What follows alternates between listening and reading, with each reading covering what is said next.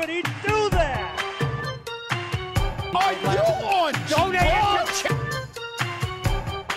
What? Charles Darwin. Welcome everybody back into Nerd Sesh. As always, I'm Carson Breber. Alongside me is Logan Camden, and we come to you all today off of a pretty wild week of NFL football. Some real contenders showed some real flaws, and we will talk about that in today's show.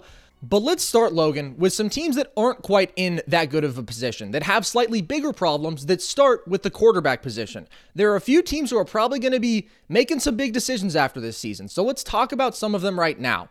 Are Baker Mayfield, Jimmy Garoppolo, and Sam Darnold their team's long-term options at quarterback? Let's go one by one down the list. So, starting with Baker Mayfield, no, I don't think he's the long-term option for the Cleveland Browns, but for the upcoming few seasons, I think he has to be. You don't invest the number one pick in a guy that you're just going to give up on. But as I'm going to make a case for Sam Darnold here down the line, maybe that will actually happen. But because the Browns are actually in decent contention to make the playoffs this season, could end up with that seventh wild card spot, the third wild card spot, the seventh seed. The Browns will end up with probably a middle-of-the-pack pick, which would leave them opportunities to draft a Kyle Trask, maybe the kid from BYU. I'm spacing on his name right now, but Zach Wilson, But for this season, I don't think they make a change. I think they stick with old Tim Couch Jr. and Baker Mayfield for the next few seasons at least. So let me ask you then, if they don't think he's the guy, why wouldn't they act sooner? I just don't think I don't think the first round is going to be deep enough, just because you're going to have Fields and Lawrence go in the top 10. You're likely going to have another quarterback go in the middle ranges. I just don't like the depth outside of Fields, Trey Lance, and Trevor Lawrence. So maybe an option in free agency, but we've seen over the past few seasons investing in free agency isn't traditionally the right move with giving a whole lot of money out to a guy like Kirk Cousins. I just think they'd rather stick it out with a guy like Baker Mayfield and see what happens, I guess.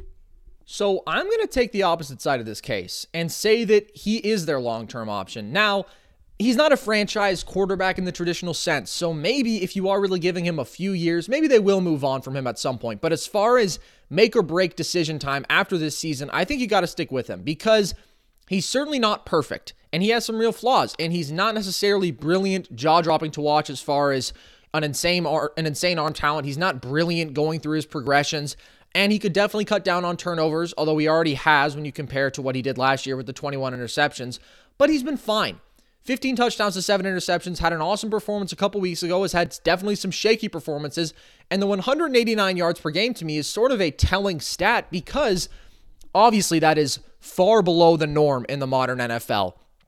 But I think that it sort of shows a role that he can fill at a decently high level as a play action almost game-managing quarterback. I think he's perfectly competent, and he's not going to kill you most nights. Now, you have to be fairly confident in the rest of your roster to go out there and establish the way you want to play football, which I think the Browns have done in basically every one of their wins with the run game, where they have just destroyed teams in that respect. They've gone up early, and then Baker can sort of just guide them to the finish. And there's really been one performance where he went above and beyond that with the 5 passing touchdowns.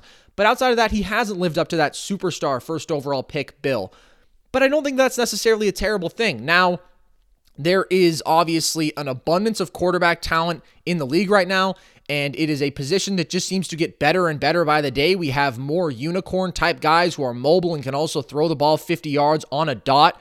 Seems like those guys appear more and more every day, and Baker is not one of those guys. But for their currently composed roster, and it would be nice if they were a little better defensively because then I would feel better about them as a team as a whole. But offensively, I think he's fine for doing what they need him to. He's capable of throwing the underneath stuff to a guy like OBJ or a guy like Jarvis who are so great after the catch.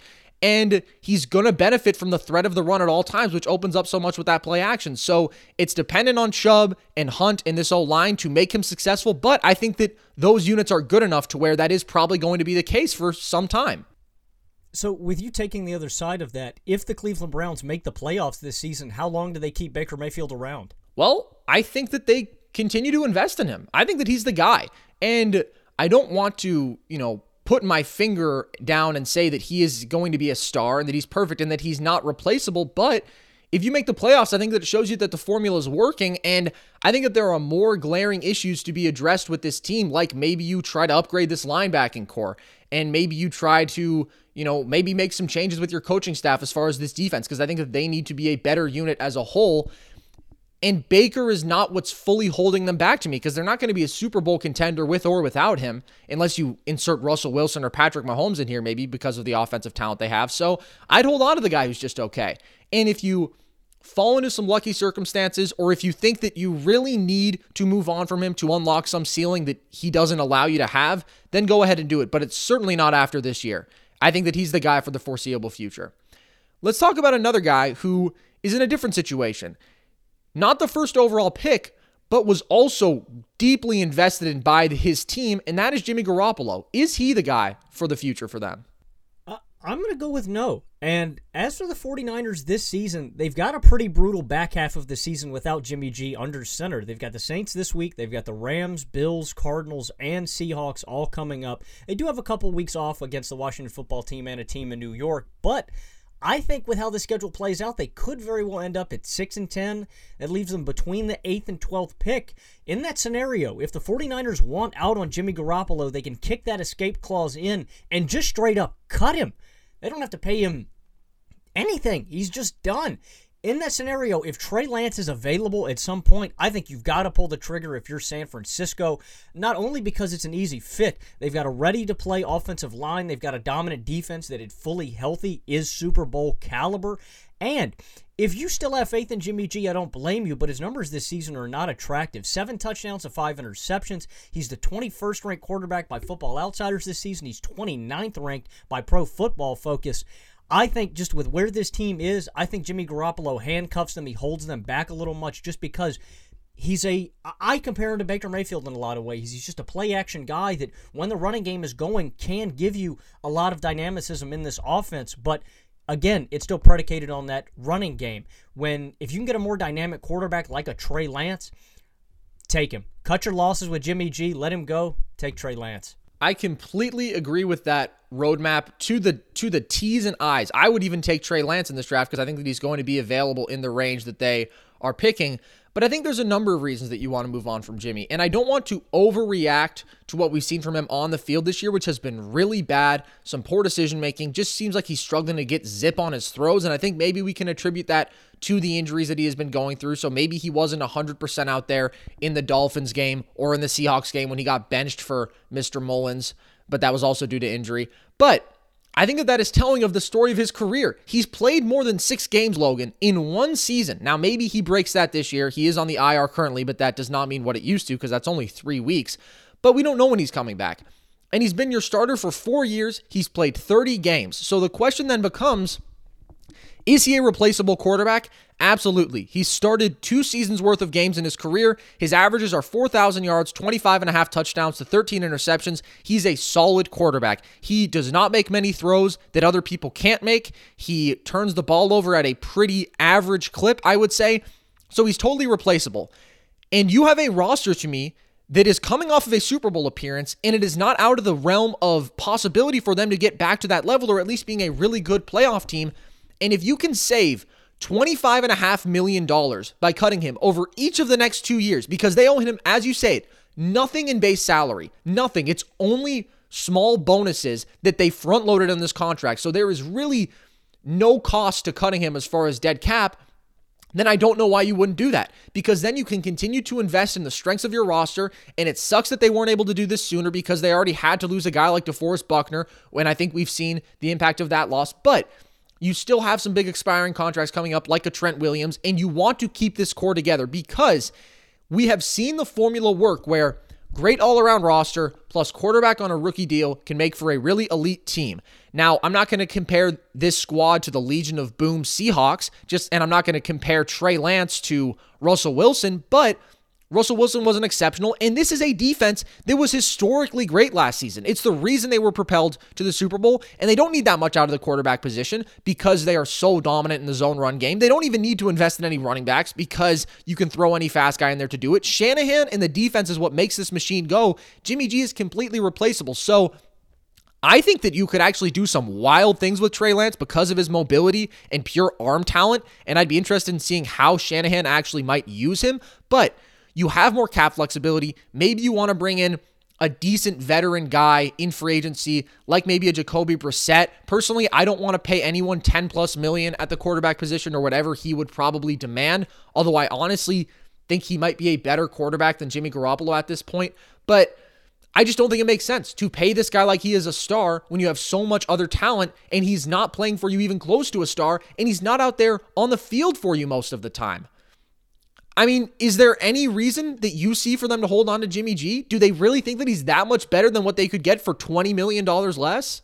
None at all. And you spit out the reason exactly. It gives you so much flexibility for the rest of your roster. Why have the Minnesota Vikings fallen so hard? Because they couldn't pay the guys that made them good. They handcuffed themselves to Kirk Cousins, and now you see the rest of their team is deteriorated, and Kirk was carried by that dominant defense when he got there, the same way Case Keenum was.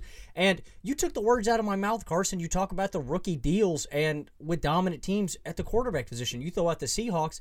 I would throw out the Philadelphia Eagles, strong in the trenches, a young rookie quarterback out of the same college as Trey Lance. You cannot pay these top-end guys with all the stars on this team if you were paying Jimmy Garoppolo all this money. This offseason, more than any other, it makes too much sense to just let him go. I think it's an easy decision. My only concern would be if maybe John Lynch writes this season from Jimmy G off as injury-riddled and says we only got to see a handful of games from him and he's a year removed from being our Super Bowl quarterback and we could have won that game, so do we just want to abandon him? But I just think you have to be pragmatic here and say, we don't even know if he's going to be able to stay on the field. And when he is out there, is he really that much better than what we can get elsewhere for so much cheaper? I lean no. So let's talk about one last guy here. For me, this is a guy who my opinion has sort of shifted on throughout this season. Not in any big way, but my answer might have changed from yes to no on this. Is he their long-term guy, Sam Darnold? I'm going to go with no here, just because when you have two quarterbacks the caliber of Justin Fields and Trevor Lawrence on the board, even if Trevor Lawrence doesn't come out of college, take Justin Fields. Don't even think about it. And the reason being is, look, I had my questions about Sam Darnold, and I still do out of college. He wasn't the most consistent quarterback. He turned the ball over a lot, and he still shows a lot of that in the NFL. So while you invested highly in him early on, go ahead.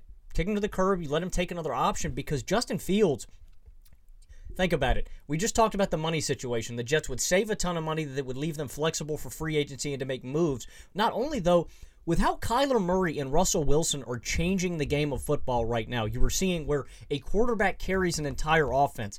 I see a guy like Justin Fields in the same light that I think he can carry an offense the exact same way. I think he could lead your team in rushing. He could, well, obviously, if he's the starting quarterback, he's going to lead your team in passing as well. But I think he could lead you in total touchdowns. He's just that combination of mobility, IQ, the ability to read defenses, to throw downfield. Justin Fields has all of the same intangible abilities as these two guys, so it gives you cap flexibility. Again, I just think it makes too much sense. I know it sucks that you invested so much in this guy, in Sam Darnold, early on, but see what you can get for him. If you can trade him for a second-round pick or maybe even a third-round pick, it's still a win in my eyes. You can go out and you can get an offensive lineman to pair alongside Mekhi Becton and Fields, and you've got your offense for the future.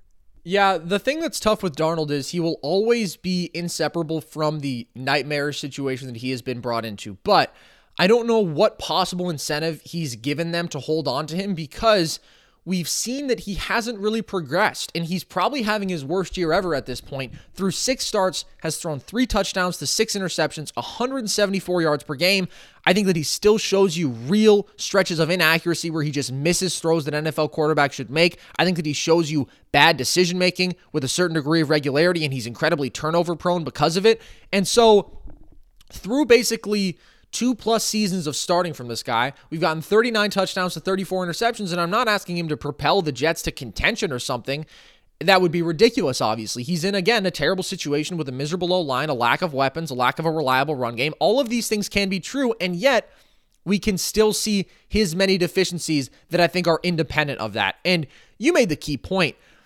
Darnold, I think, could find success somewhere else. I'm not writing that off. He might be a starting quarterback in this league. I don't think that that's out of the realm of possibility. But when Trevor is coming and you are locked in on that number 1 pick right now, and it seems like it is yours for the taking at this point, I think that you have to bet on that. And Fields is not as sure of a thing. Obviously, he's not one of the greatest quarterback prospects ever like Trevor Lawrence is. But if you really think that Trevor Lawrence is going to avoid the draft, I still think that Fields is an option, and it's worth the chance because things aren't getting better with Darnold. He is not progressing how you would want to see from a guy, and when it comes to decision-making time, where you either have to pay him like a starting quarterback or you can invest in a rookie who possibly has more potential, who is not going to, count against the cap as much, I will go with the rookie there, and I think that it's time to think for the future for this team, and can you see Darnold going somewhere else and succeeding as a starting guy? Or am I sort of alone in that thinking? Because he's certainly hasn't been good, but obviously we saw that he was such an exceptional prospect at USC, and he still has the pocket composure and the arm talent, I think, to succeed somewhere. I think he just needs coaching in an offensive line. I think many people were quick to give Adam Gase the bill of QB whisperer because of, I guess, what he did with Peyton Manning. Come on, guys. Sam Darnold with an offensive line where he's taught to read a defense, where he has weapons around him. And even, you saw at the start of this season, when him and Jamison Crowder were out there, they had a really good connection because he's a really good receiver. I just think situationally it has to be right for Darnold. He's got all the tools. He's got the arm. He moves well in the pocket. It's just got to be a team with a better offensive line. And maybe I can just go even more generally, just a better organization than the New York Jets. I agree. I think he needs more stability. I think he needs more talent around him. I think he needs better coaching. And yes, that is a lot to ask, but also many quarterbacks need that. If you're brought into a terrible situation, you may suck for reasons completely out of your control, and maybe you never fix it because these places can indelibly ruin you. And that just is unfortunate, but it's the reality of being a quarterback in the NFL when oftentimes teams picking at the top are completely incompetent. Okay, let's do another quarterback question here. Off of 3 straight losses, should the Chicago Bears make the switch back to Mitch Trubisky from Nick Foles? I would say no, just because we know what Mitch Trubisky gives you. He gives you an accuracy at the quarterback position. He gets frightened under pressure. He doesn't throw a great football, but this is not to say that Nick Foles is some superhuman quarterback. I think a really good comp for Nick Foles is he's Ryan Fitzpatrick, man. You plug him in off the bench, he'll do his thing for a couple weeks, and he can have his moments, but the real issue has been this Bears offense doesn't get started. Just last week against Tennessee, 2 late scores that made that game look close against Tennessee. That game wasn't close. The Titans housed them. If Nick Foles wants to keep his job, they've just got to score early. You've got to get some first-half scores. It was the issue against Los Angeles, against New Orleans, and this last week, as I said, against Tennessee. More importantly, as this offense as a whole, this Bears defense has forced turnovers in 6 of their 9 games, and yet Chicago still has a negative turnover differential because this offense does not stop giving the ball up. Again, I'll throw it back to this last week against Tennessee, a fumble recovery by Desmond King, the newly acquired Tennessee Titan from the Los Angeles Chargers. I won't put it all on Nick Foles, and I think he gives you a better opportunity to win because he knows how to read defenses and he has a better arm than Mitchell Trubisky. That being said, there are deeper issues with this offense, offensive line-wise, holding on to the football, not a really deep wide receiver staff. There are other issues at play here, but it's just a shame to see with a defense this talented, a playoff defense. You know what? A Super Bowl defense, in my opinion, here in Chicago is just being let down week in, week out by poor offensive play by everybody, not just Nick Foles. Who saw it coming, Logan? Who said it? Was it me? It was me. You, Carson Breber. Yeah, thank you. I like to get as much credit as I possibly can for every take that I get right. I think that this is a tough one because the Foles experiment definitely has not gone particularly well. Since that magical, very Folesian comeback against the Falcons, the Bears are 2-4. He's thrown 7 touchdowns to 6 interceptions.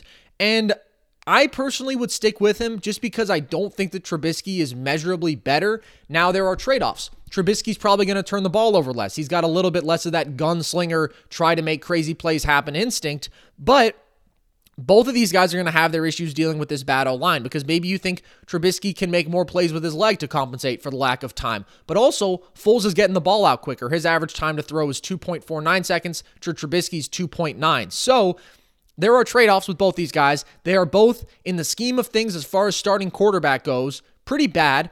And so personally, if you want to maintain continuity, I would probably go with Foles just because at this point you're over halfway through the season. As wrong as things have gone lately, you are still in a reasonable position to try to make a playoff push. And I think there is a higher ceiling for this team with Nick Foles at the helm because he's got more of a gamer attitude. He can make more throws that'll go out there and win you a game, and he can occasionally be the driving force in a win. He also debatably might be more likely to be the driving force in a loss because he turns the ball over 3 times in a situation where Trubisky probably wouldn't. But I don't know. I think it comes down to whoever the organization has more faith in.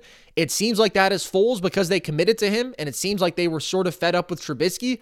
I wouldn't hate if they went back, but it would be a little weird because then to me it sort of seems like you're just trying to have a sense of false hope wherever you can get it. Like Trubisky wasn't good enough. So then you got this false hope from Nick Foles, who was suddenly going to come in and inject this spirit into your franchise. And then Foles wasn't good enough. And so now you're going to go back to Trubisky, who's suddenly going to bring some more optimism because now things aren't going well with Foles at the helm. I think the reality is just you have 2 bad quarterbacks, and it doesn't really matter all that much who you have out there.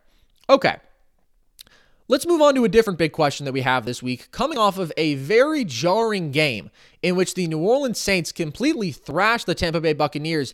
They are now suddenly in a race for the division that feels more real than it did a week ago. Even though it was only a half game in the Bucs' favor, now it's a half game in the Saints' favor as the Saints actually top the NFC. It didn't feel like we were viewing them in the same realm as far as their caliber as teams, and now the Saints have edged ahead. They have completely obliterated the Bucs, and they're 2-0 against them on the season. So who do you see actually winning this division when all is said and done? So I'm going to stick with the Saints, and I picked the Saints to win the Super Bowl in my preseason predictions. Also a little tactic of mine. You know, if I pick multiple teams to win the Super Bowl, I can just brag on any of them, whichever one comes out on top. You've got at least 4 at this point, basically, because you have Steelers, Bills, Saints, and then if the Chiefs win, you can just say, well, I said they were the best team all along. You've really got your bases covered here, man. Yeah, you know, I played this one well. And the Bucs, maybe? That's what we do here at Nerd Sesh. We hedge our bets. I'm going to stick with the Saints for the rest of the year, though, just because I've seen both of these teams have been horribly inconsistent. The Saints team did lose to the Raiders, and they did lose to the Packers, and they have not had really any convincing win on this season outside of this dominating performance against Tampa Bay. That being said, Tampa Bay has still been extremely inconsistent this season. That loss to the Saints opening night, they get thrashed by New Orleans, but they also lose to Chicago because of some porous offensive line play, but they demolish Aaron Rodgers' Green Bay Packers and John Gruden's Raiders. Neither of these teams make much sense. That being said, I have a little more faith in New Orleans just because I know that Sean Payton, and here's something that I noted on Run It Up last night. Bruce Arians has never beaten Sean Payton head-to-head, and that goes back to his head coaching days in Arizona when they battled. Sean Payton is just a gamer, and I have more confidence in the duo of Drew Brees and Sean Payton with a dynamic offense that has shown up every single week. Yes, they lost games to the Raiders and Packers, but they have put up points consistently. And as Carson Breber has taught me on Nerd Sesh this season, the defense in the NFL does not matter. It's all about who can put up points more. I know the Buccaneers have weapons, but Bruce Arians has such an inconsistent record coaching-wise on the offensive side of the football. There are weeks where the Bucs have just not shown up. I can count on New Orleans every single week, and with how they handled these weapons on the defensive side, you've seen a step up in their defensive line with Trey Hendrickson. You've seen a step up on this backside with an old Malcolm Jenkins. I just have more confidence in the veteran leadership on the Saints, and they've played together longer. A lot of these new guys in Tampa Bay don't know the system. They just got here. Fournette, AB, Gronk, Brady. The Saints have done it time and time again, so I'm going to stick with them. So let me ask you, because the Saints, I don't believe, were not in your top 10 power rankings a week ago. And this is a team that had just beaten the Bears and Chargers in overtime in very unconvincing fashion, went down to the wire versus the Panthers. This was just over their last few games. So are you suddenly really that convinced, or is this more just a product of the fact that I think we are going to get maybe the most flawed Super Bowl team ever out of the NFC this year, because no matter who it is, there's going to be some glaring issues? It's just after this beatdown to Tampa Bay. It's really what it comes down to. I didn't think you could do this to a Tom Brady-led team with Mike Evans, with Chris. I'm not going to curse because we are live on Blaze Radio right now, but how does a team with this many weapons, you scored 3 points? And Peyton T. Gallagher has pointed this out to me last night too. I don't ever see the Kansas City Chiefs. I don't ever see the New Orleans Saints. I don't see the Pittsburgh Steelers, the Buffalo Bills. I don't ever see them putting up 3 points in a single football game. And that is what makes me high on the Saints. And Carson, I do think you're exactly right. I think whatever team comes out of the NFC, if it's the Seahawks, if it's Tampa Bay's offensive line hinders them, Seahawks defense hold them back. What is the flaw in New Orleans then, in your opinion? Well, again, I don't want to get too high on this team based on what we saw this past week because they had been completely unconvincing through 7 weeks of football, and then they had one dominant performance, and they exposed some real flaws in this Bucs team because I think that we've seen the Saints pass rush come alive a little bit, led by Trey Hendrickson, who, as you mentioned, has been fantastic, and Cam Jordan. And when you bring pressure on Tom Brady, there can be real problems there. But I still look at the Bucs and see a top 3 defense in football with maybe the best weapons and a quarterback who I prefer. So maybe the Saints don't have the same fatal flaw as some of these other teams, like the Seahawks, who can't stop anybody, or like the Bucs, who seem that they have this ability to collapse. Although I don't want to overreact because this is one football game. But with the Saints, I just don't see quite the same ceiling. I don't think that Breeze is really playing at that high of a level right now. He's had moments, but I think that we see time and again that he just can't make throws that so many other guys can. And if he didn't have the weapons around him and the infrastructure, I don't think he would be a very successful NFL quarterback at this point in his career. But he does. This is a good offense. It is a defense that is certainly trending upwards, and I guess you would say is above average. But are they exceptional on either end of the ball, in my opinion? Not really. And when I look at the Bucs, I just think they've been the more convincing, better two-way team. I don't even know what to take away from this game from Tom Brady and the Bucs because it was so strange. When you have Brady throw a pick on a screen that is deflected and batted into another D lineman's hand, when you have him overthrow a receiver by 10 yards, when you have him throw his third interception as an absolute duck off his back foot just because the game is basically over, I don't know what to make of that. That to me is almost in the write-off category because it just doesn't make sense. Now, again, there are real things that we saw. If you bring pressure, they will struggle. But I don't think that the Saints are a 35-point better team than the Tampa Bay Buccaneers. You're laughing at me. My point is not that this game did not show us real flaws with the Bucs. But my point is, does it cancel out all the incredible things they had done over the past few weeks where they completely dominated teams on both ends like we haven't seen another team do in football this year? I don't necessarily think so. And it depends on matchups at the end of the day, but these teams have very similar schedules, which I think is an important component of this conversation. They should both only be the underdog in one more game each because they both play the Chiefs, but outside of that, it's kind of a patsy road. So if they're both probably going to get to 12 wins or whatever, I just think the Bucs are still the better football team. The Saints, Logan, we were not thinking of this way a week ago, and I don't want to flip my opinion on a team like that in 1 week. All I'm laughing at is the fact that you can point to Drew Brees and his throwing issues with going down the field this season, but you acknowledge that Tom Brady threw 2 of the worst ducks I've seen this season, and you're like, we can write him off. Let's not worry about it. But that's not characteristic of how he's played as a whole. Like, that was just insane. Yes, it has. Not really. He's had some pretty solid success throwing the ball downfield. I mean, specifically to this season, I'm talking about when pass rush gets to Tom Brady, when that pass rush drives home, when he is forced to make quick decisions, he has been horrible this year.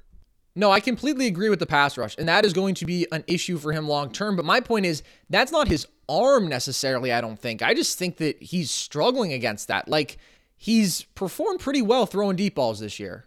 Okay, no, I understand. I get what you're saying. You're saying that Breeze's arm, okay, we're on the same page. I just didn't want, look, man, as a Steeler fan, and Tom Brady kicked our tail in the playoffs every single year, I got to get one. When Tom Brady throws up some ducks, they mean something. I'm going to take it with me. Yeah, but he was doing this last year too, and he held on and was the quarterback of a team that, yes, I mean, he kind of killed them in the playoffs, but a 12-win team that had a historic defense and whatnot. But I just think that this Bucs team is all around better still to this day than the Saints, and I stand by that even after what we saw this past week, which was absolutely jarring. Okay, Logan, another question for you. As we sort of start to shape up and head towards the playoffs, we may have another unforeseen wrench thrown into this, which could be that there might be an extra playoff team still from each conference if the NFL can't play out its full schedule, because they shared that they would actually make it 8 teams from each conference if that were the case. But currently, as it stands, with the 7 prescribed playoff spots, what team currently in the playoff picture do you think is most likely to miss it by the end of the season? This pains me to say, Carson. I'm taking out my Los Angeles Rams. If I got to pick one, it's tough. Now, this came down to the Rams and the Miami Dolphins. Honestly, I have been so impressed by what the Dolphins have done defensively. Emmanuel Ogbah has really stepped up his game, and I know this pains you to hear, Carson. Shaq Lawson has also been playing some pretty decent football down there in Miami.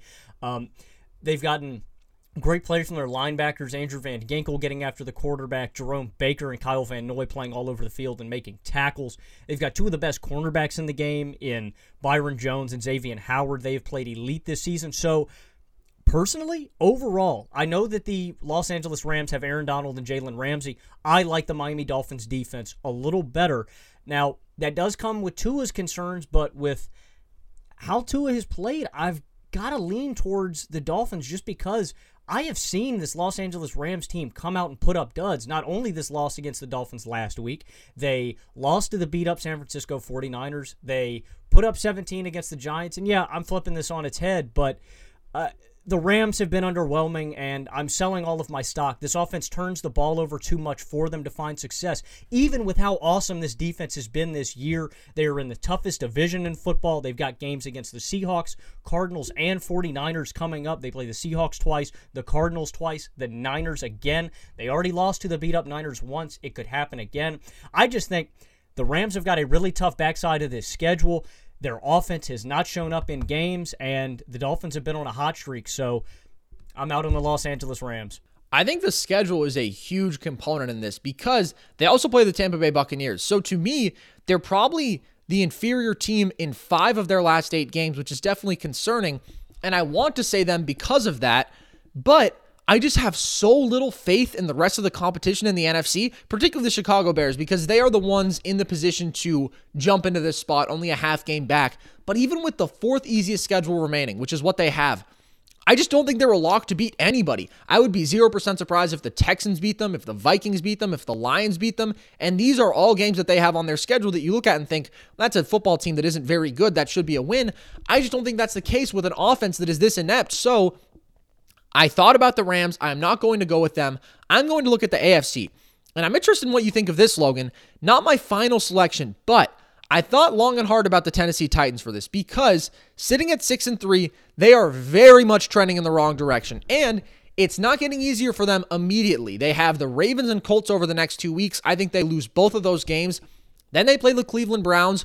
Both of these teams have shown very different levels of play in individual games in these seasons, so I don't really know what to predict from either of them, but that could be a loss reasonably. And then they would still have the Packers, Lions, and Texans to go. I could see them losing any of those games. So I think it's very likely that we see the Titans finish at 9-7.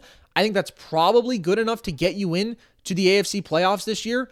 So I don't know. I really thought about them, but unfortunately, my official selection will be the Oakland Raiders because even though we can criticize the fact that the Titans' defense has dropped off lately and that Tannehill clearly has not been playing at the level that we came honestly accustomed to from him because he was playing so well for a long stretch, the Raiders' defense truly sucks. And I can be the pro-offense guy all I want, but is this a truly elite offense or is it a good offense? I think it's a good offense, maybe even a very good offense.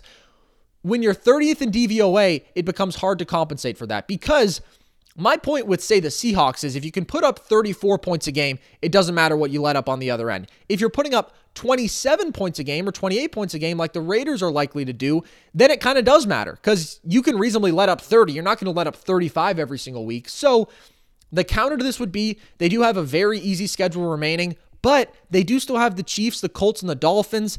And a little bit like what I said about the Bears, this Raiders team has the Falcons, the Chargers, the Broncos, not great teams, but not walkovers. And I think we saw they very nearly lost to the Chargers this past week, and that's a team that has started to play better. The Falcons have started to play better. The Broncos have started to play better. So I did not consider the Dolphins. I think they are playing so well right now, and with their next 4 weeks, which is an incredibly easy stretch, they're shaping up to be 9-3, I think, unless maybe the Chargers can get them this week, and even then, 8-4 to me is their reasonable worst-case scenario unless they take a turn downward. So I don't think I can pick the Dolphins with the level they're playing at. I went Raiders, even though I like them, even though after week 1 or week 2 maybe, we both highlighted them as one of our favorite teams. Anyone else that you considered from either of these conferences? Yeah, I mean, I think I had to consider the Philadelphia Eagles just because how how competitive the division is this season. And I honestly, I've made this take so many times, but I'm still not out on the Washington football team, man. If Alex Smith threw for 300 yards last game, which really surprised me, I think he is going to win Comeback Player of the Year.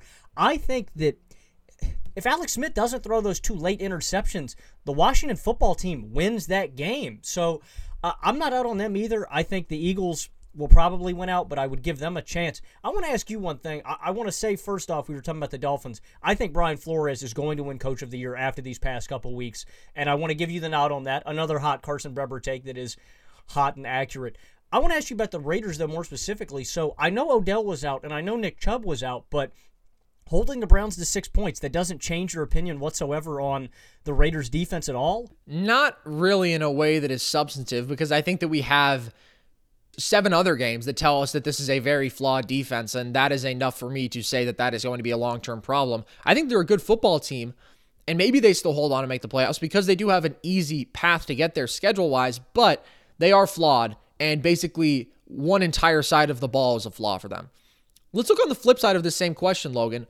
Which team currently not in the playoff picture has the best chance to crash the party in your eyes? So I'm going to make the case for him, Carson. I am, if for you listening on the podcast right now and live on Blaze Radio, you cannot see. I just switched on to the Washington football team jersey, my throwback Jason Campbell. So I am going to make the case. I've been high on this team all year. They've got a smart head coach that has done this before. He knows how to will a team to the playoffs and riverboat Ron.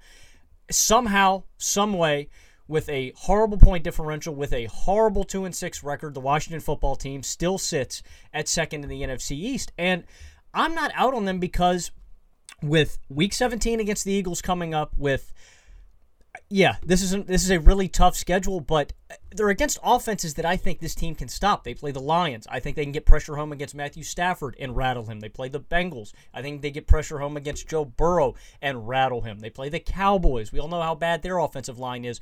There are winnable games here on this back schedule. There's also some losable ones. I think they lose to the Steelers and the Seahawks. So that's 2 more games. That's 2-8, which means this team has probably got to muster 5 or 4 wins in those other games, but I don't think it's out of the questions. With Alex Smith in, while I do think he has his limitations mobility-wise, I think he showed last week against New York, against one of the toughest secondaries in the game. Yes, I know he threw 2 interceptions late. He carved them up for 300 yards and outside of those last few possessions in the fourth quarter, which, if you look at the tape, they're bad turnovers. They're just throws that Alex Smith shouldn't have made, and I don't think he makes them again. I think he got rattled by the pressures that they did get up front.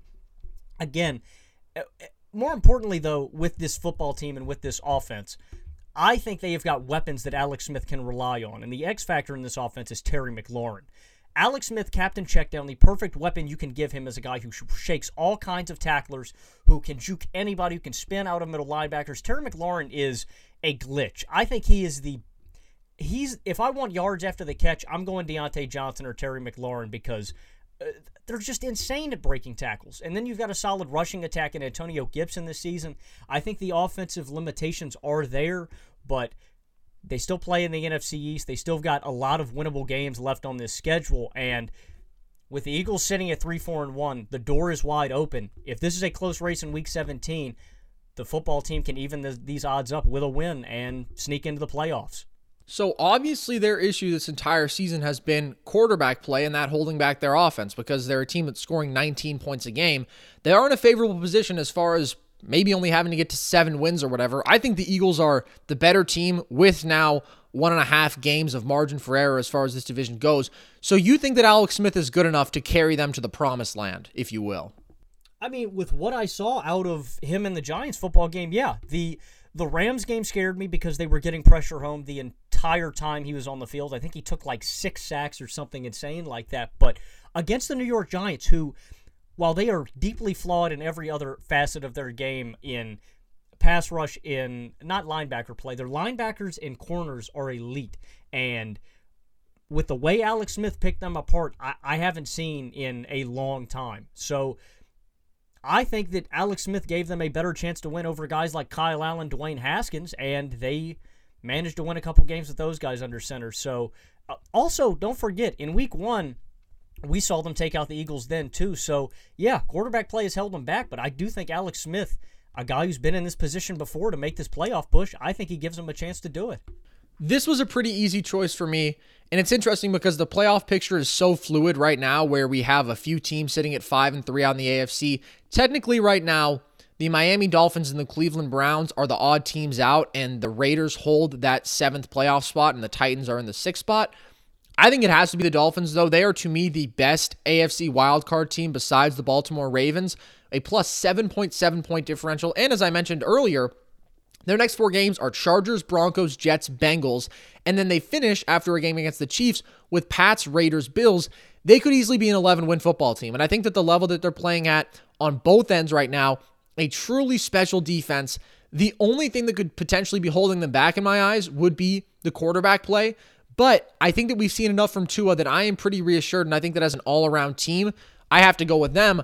I will make the case, though, for the Browns as well because they're 5-3, with Texans, Eagles, Jags, Giants, Jets remaining, Logan. You can do that all you want. You can't deny that they are playing probably the 3 worst teams in football in the Jags, Giants, and Jets still, along with the Texans and Eagles, who have been 2 very underwhelming teams this entire season. And Nick Chubb is returning, which makes this run game even more dominant. So I think that there's still a very real world in which they make it. And if we get 8 playoff spots from each conference, which is hopefully not the case because hopefully we see a full season, but if that is the case, there is going to be one team to me in the AFC that is very clearly in the same team as the rest that just gets left out. So I'm interested in that. I want to just weirdly highlight one more NFC team very quickly. Even though they've sucked for most of this year and they're 3-5 right now, the Minnesota Vikings, I still think have something of a path because of the Rams' brutal schedule, because I have no faith in the Bears, and yes, they're 3-5, but 4 of their losses are to current playoff teams. They're trending in the right direction after the Packers and Lions wins, and they have a 4-game stretch of the Bears, Cowboys, Panthers, and Jags coming up, so they could finish that 7-5 depending on how well they play. Maybe it's not likely. Maybe they're 6-6, and then they would have to finish strong, but if they can get to 9-7, I think that could maybe get you there in this NFC, probably actually. And more importantly, they have got 2 games against the Bears to catch up. You mentioned one. They also play week 15 as well, which gives them a leg up over Chicago in getting that wild card spot.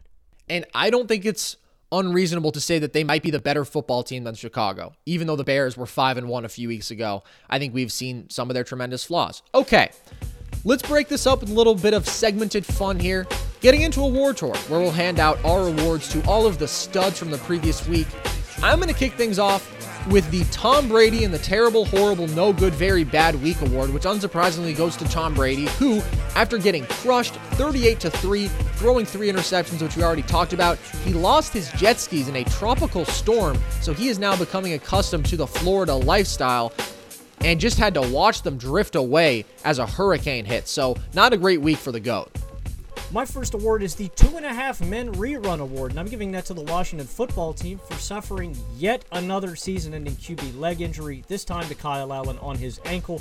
With the history of Washington quarterbacks, Theismann, RG3, Alex Smith, now Kyle Allen, it just makes me feel like I've seen this episode before. Fun fact, if it's an episode of 2.5 Men, Logan has seen it before. Huge 2.5 Men fan. Guys, there's a bunch of 2.5 Men DVDs. Okay. As is a staple on this show, now I'm going to be giving out the Bobo the Clown Award, and this week it goes to the New England Patriots, who despite winning, were down 10 points going into the 4th quarter to the New York Jets, and now there was a quote from Bill Belichick where he wouldn't answer some question in a press conference and basically said, I think my record speaks for itself. Not now, it doesn't. You guys suck, and you can rejoice over sneaking out a win against the Jets, but it doesn't mean anything. Enjoy being in the gutter. That's what I have to say. My next award is the Casio Award, and we're giving that to Teddy Bridgewater for throwing 2 passes in the middle of the field on the final drive against the Kansas City Chiefs, burning precious time off the clock, which makes me think that Teddy, in fact, did not have a rollie on his wrist. He had the Casio calculator watch. Super Bowl 13 award goes to the Steelers for their epic victory over the Cowboys, reminiscent of these great teams of the 70s, the Cowboys led by Garrett Gilbert, the Steelers completely unable to score for a few quarters. Great game, instant classic. My final award is going to a former Steeler. It's the Antonio Clown Award. Obviously, I'm giving that to Antonio Brown for his emphatic debut against the New Orleans Saints, torching them for 3 catches and 31 yards. Everybody rejoice. Mr. Big Chest is back. So there it is. There's a war tour. We managed to include the word clown in 2 of our 6 this week, so hopefully we can improve upon that next week and get it up to an even 3, half of them all. Okay, let's get into our next segment, over-under. It's pretty simple. We set the over-under for a certain category in this week, and we pick one or the other. Let's start with Daniel Jones, 1.5 turnovers versus the Eagles this week, over-under. This is the easiest one on the show today. I am clearly going to take the over. A turnover, I believe, in every single game this far, or except for this last week against the Washington football team. And I wanted to do some research. I wanted to find out how many of Daniel Jones's 22 career games has he not had a turnover? 2. In 2 seasons, both against the Washington football team. Last season where he threw 5 touchdowns, no picks, and no fumbles. This last week, 1 touchdown, no interceptions, no fumbles. This is easy. Give me the over. I'm going to hit the over here as well. 14 turnovers in 8 games. The Eagles, non-exceptional defense, not exceptional at forcing turnovers. They only have 3 interceptions on the year, but I think that their pass rush is strong enough where they're going to put a little too much pressure on Danny Boy. He's going to get a little flustered. He's going to do something stupid. I don't think this one's quite as easy as you do, but I will go with the over. Panthers offense, over-under 21 points versus the Tampa Bay Buccaneers this week. Christian McCaffrey is out after suffering a shoulder injury last week, so I am going to take the under. Last time these 2 teams faced off, the Panthers only scored 17 points. Teddy Bridgewater was hurried all day. He threw 2 interceptions. More importantly, the Tampa Bay Buccaneers just got embarrassed. So I expect the Buccaneers defense to come out hot and to hold Bridgewater and this offense. And I expect Tom Brady to put on a show with his offense and maybe drop 30 points. We agree on all fronts. I think that they showed the roadmap to making life hard on Teddy in this offense last time they faced, and they have something to prove. If the Bucs struggle in this game, then we are going to be having a different conversation entirely after next week, because I am still pretty confident in that team's ability to be a contender. Okay, Logan, Joe Burrow, over under 275 yards passing versus the Pittsburgh Steelers. I am actually going to take the over here. I expect the Bengals to be trailing all game, which means that Joe Burrow will be consistently throwing to get back in this game.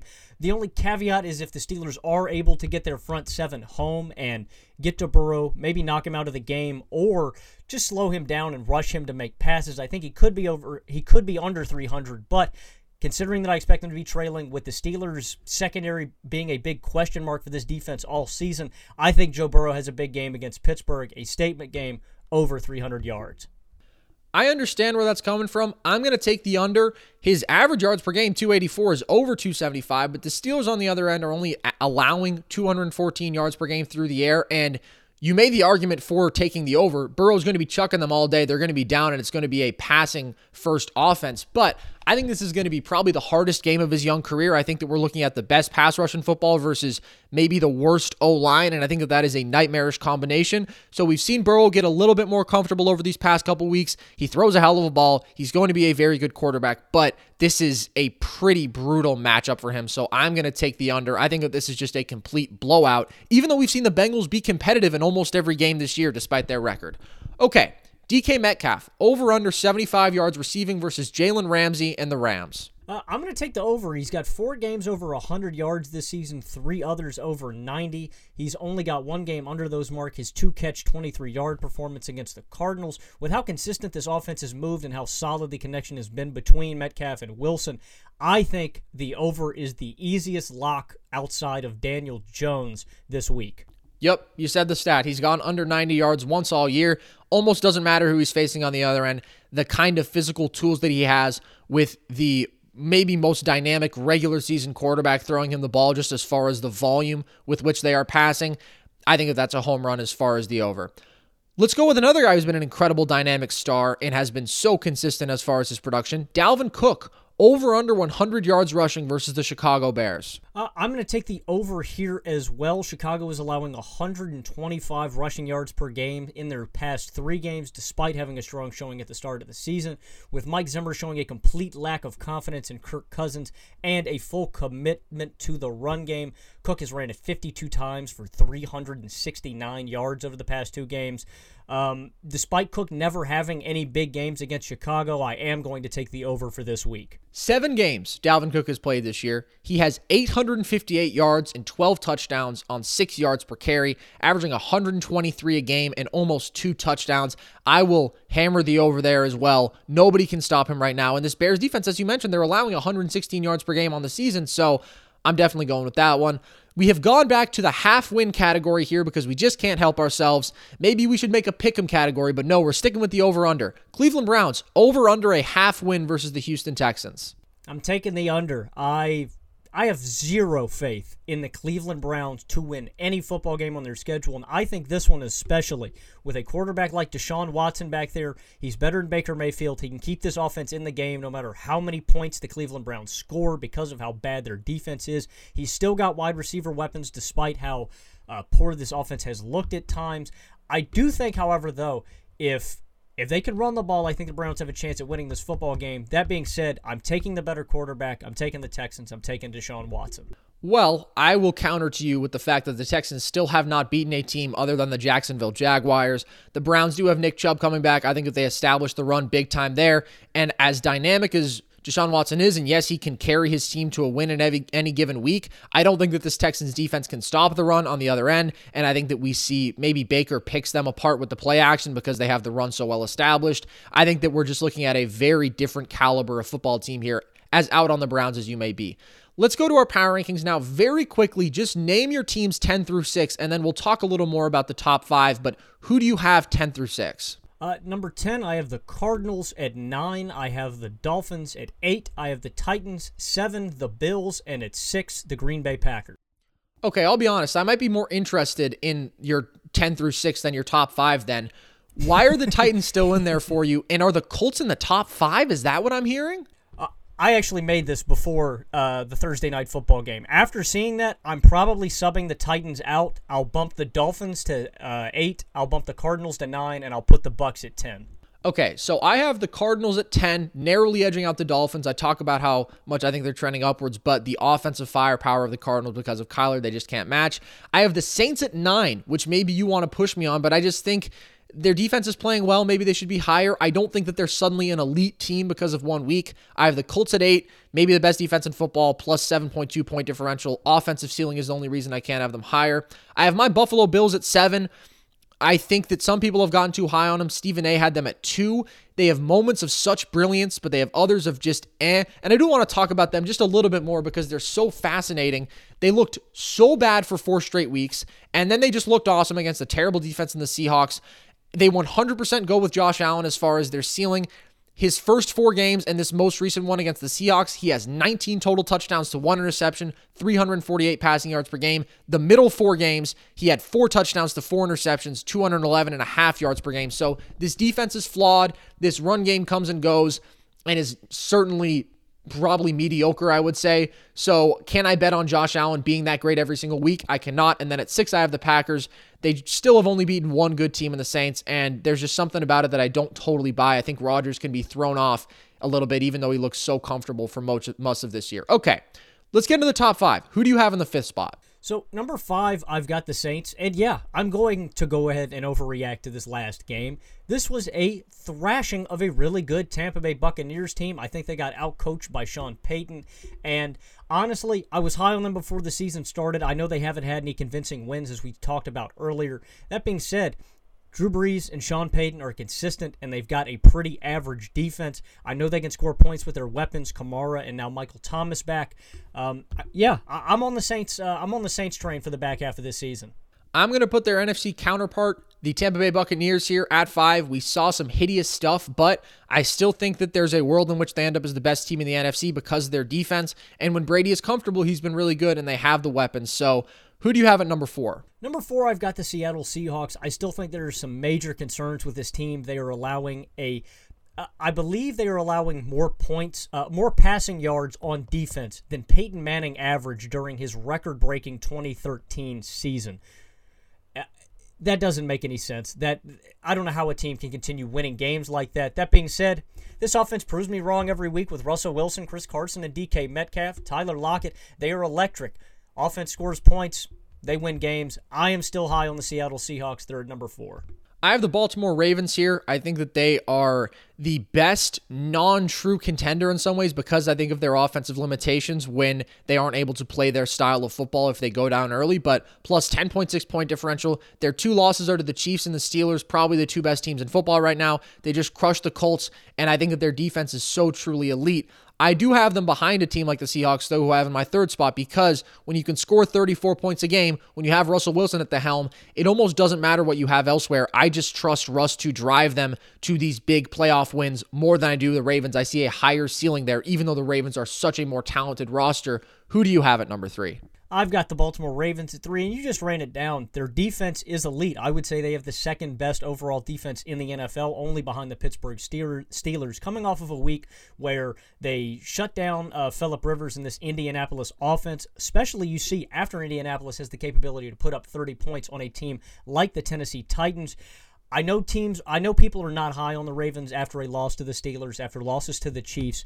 I don't care. I know this defense has the capability with a right game plan to stop anybody any given Sunday. You mentioned the offensive limitations. That scares me for the playoffs, but for the rest of this regular season, I know the Baltimore Ravens are going to rack up some wins. So the top two teams are the same that they have been for quite some time. Despite a scary performance from the Steelers, I don't think there's any reason to move them outside of the top two. They are maybe the most complete two-way team in football. You can throw the Ravens in there as well. I just think the Steelers are slightly better offensively, and I trust their formula more. And then I have the Chiefs at number 1. How do the top two shake out for you? Hey, same here. I got Pittsburgh at 2, and as long as the Kansas City Chiefs have Patrick Mahomes under center, they're not going anywhere. All right, well, that's going to do it for us here today. I think that we are going to continue to be surprised by this NFL season. Maybe the Bills can keep up the level of play that they've been at. That would be fun, and maybe they'll prove Stephen A. right. I think that there's a number of crazy combinations you could have for these power rankings, and we kind of saw that today because we differed in a big way on a couple teams. So make sure that you go follow us on Twitter at nerd_sesh, on Instagram at nerdsesh. Go listen to our most recent NBA draft podcast where we talked about how we think the 2020 class will look in 5 years. We talked about the top 10 NBA teams of the 2010s this Monday. So just go out there and enjoy our content. We've got a bunch of it for you, but that will do it for us here today. I've been Carson Brabber. I've been Logan Camden. And this was Nerd Sesh. You're listening to Blaze Radio on blazeradioonline.com.